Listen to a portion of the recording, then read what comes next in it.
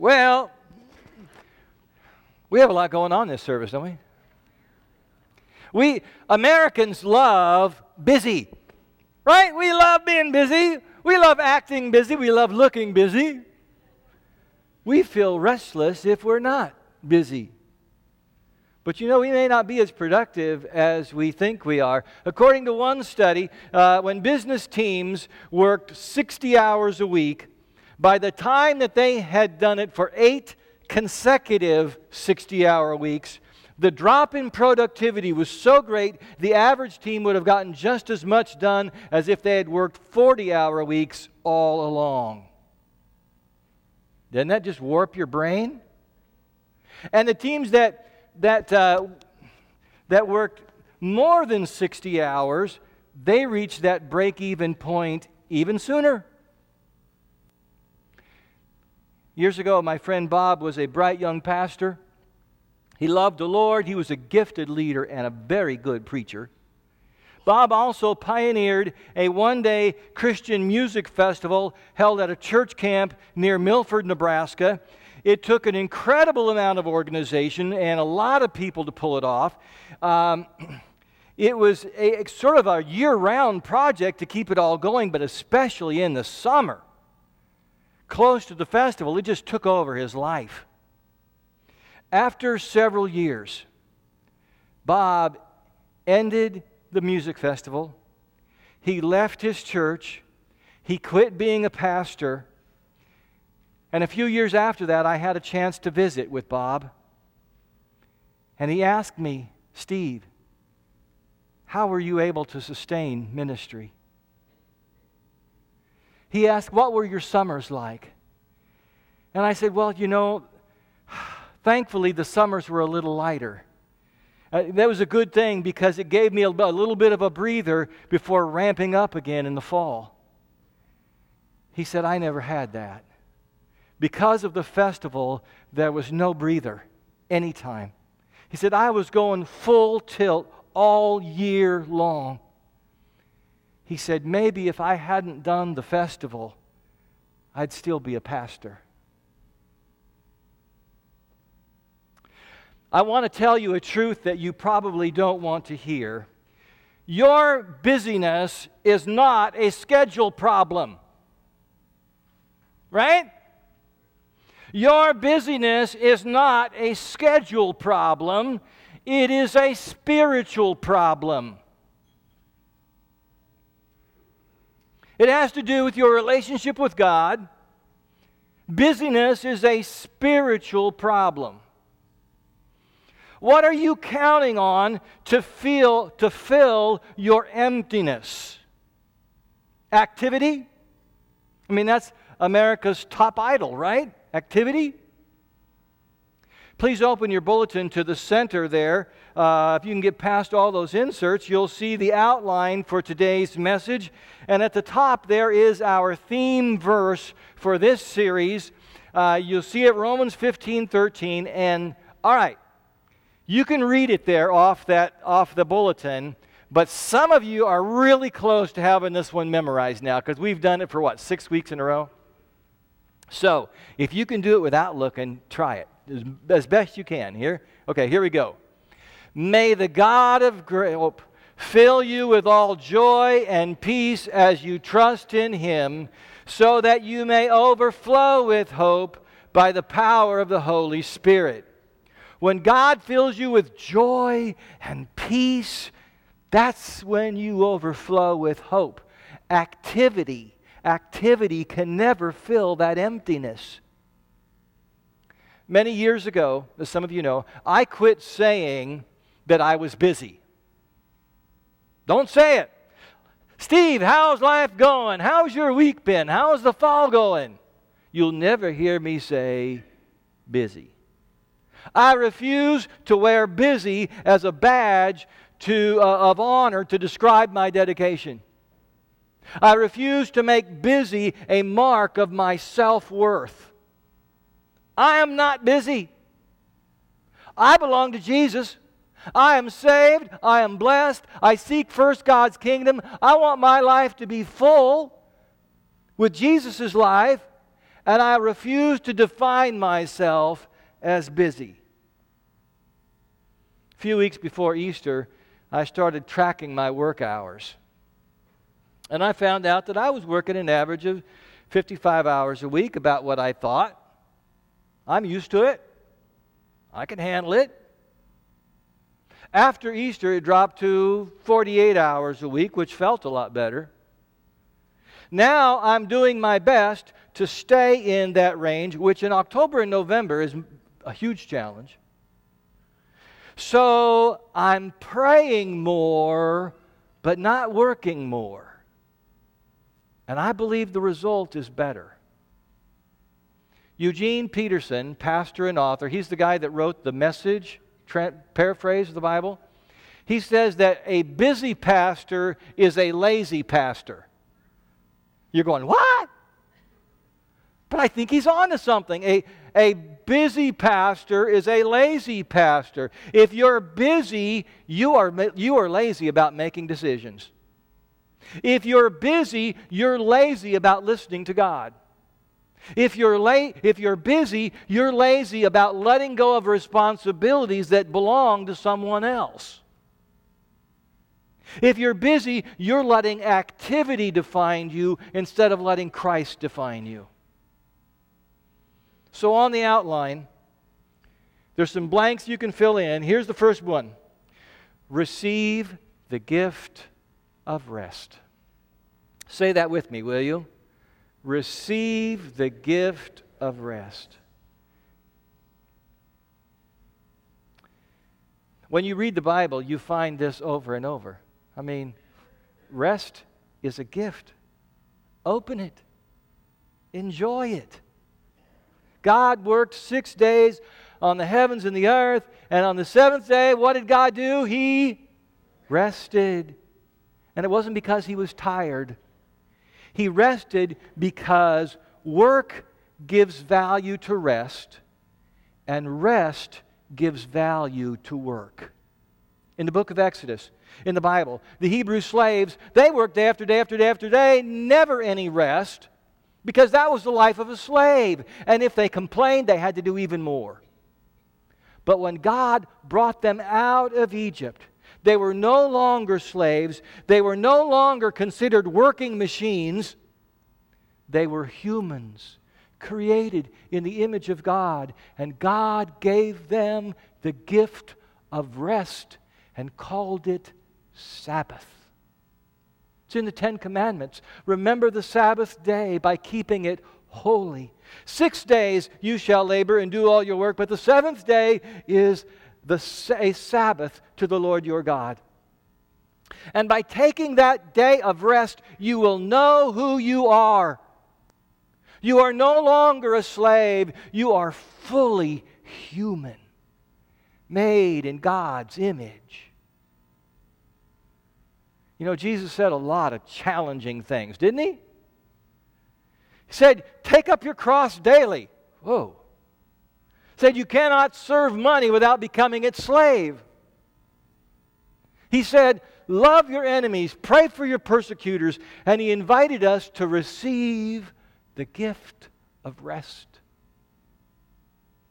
In Matthew 11, verse 28 that Gary read for us a little bit ago, Jesus says, come to me, all you who are weary and burdened, and I will give you what? Rest. He knows our tendency to be slaves. He knows we get weary and burdened. So He gives us the gift of rest. You know, I hear a lot of times people say, their motto is, moderation in all things. Right? You hear that a lot. Moderation in all things. But my question is, who defines moderation? Do you ask a drinking alcoholic how to define moderation with alcohol? Do you ask a shopaholic how to define moderation in spending? I mean, I think it's easy for us to lose our sense of scale. Sometimes what people call moderation can be deadly. We're like the frog that jumps into the kettle and swims in the warm water over the fire, and we think everything is fine. until we're cooked. So, here's the next point in the outline. We must redefine balance. Let's say that, those two words. Redefine balance. We can't assume that we know what healthy balance is. When we belong to Jesus, we have to define balance by the way He defines it. Here's my phone. I've had this phone for over 3 years. I've got a lot of apps on it. You know, I like my apps. I've got weather apps and running apps and news apps, and my favorite, the dictionary app. I love that one. Movie apps and bank app and sports apps and Faith Westwood app and Twitter and Instagram and Facebook and many more. Those apps can take over my life. Any of you know that? What we need is a God app. It's called prayer. Some of you spend, I think, more time on social media than you do actually living life. What if you took a portion of your Facebook time to simply rest in God's presence? Look how Jesus defined balance. Luke 5:16, which is in your outline, it says, Jesus often withdrew to lonely places and prayed. Crowds were coming from everywhere. Everybody was wanting to be healed and to hear Him. And, you know, as a pastor, I would say, wow, that's a successful ministry. Way to go, Jesus. But Jesus knew that success can also kill your ministry. So He got away, and He spent time alone with His Father. In Mark chapter 6, Jesus had just sent His disciples out to preach the Word and to teach and to preach and to perform healings and wondrous signs. And, you know, they're going, whoa, Jesus, you gave us this power. It's really awesome. We don't want to stop. And here's what Jesus says. It says in Mark's Gospel, the apostles gathered around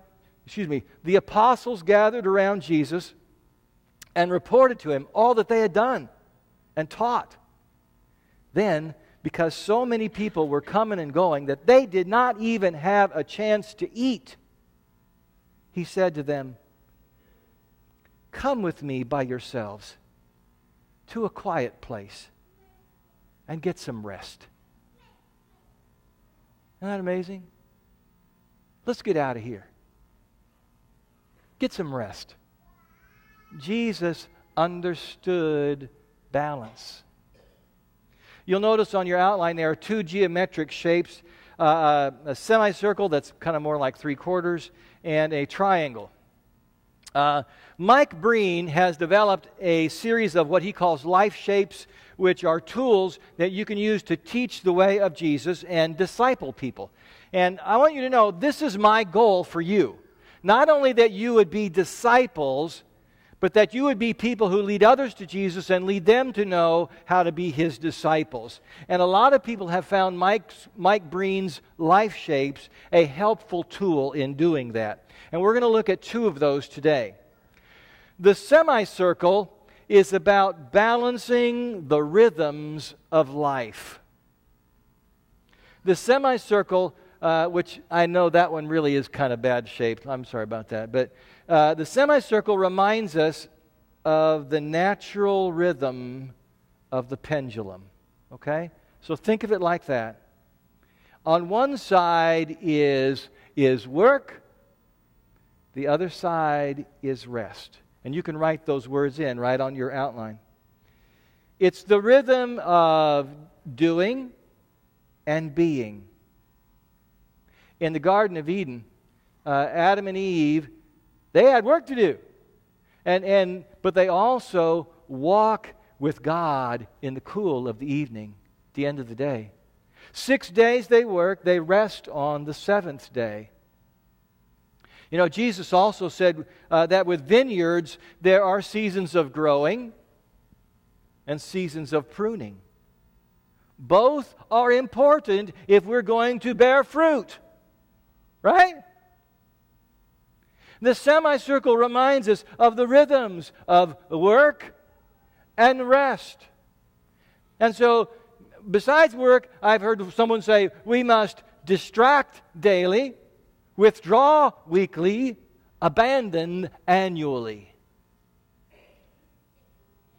The life shape that I hear most about, though, from others, and I hear this quoted here different places, is the triangle, which is about balancing and deepening our relationships. And so inside your triangle, just as you see on the screen, you can put those words, up, in, and out.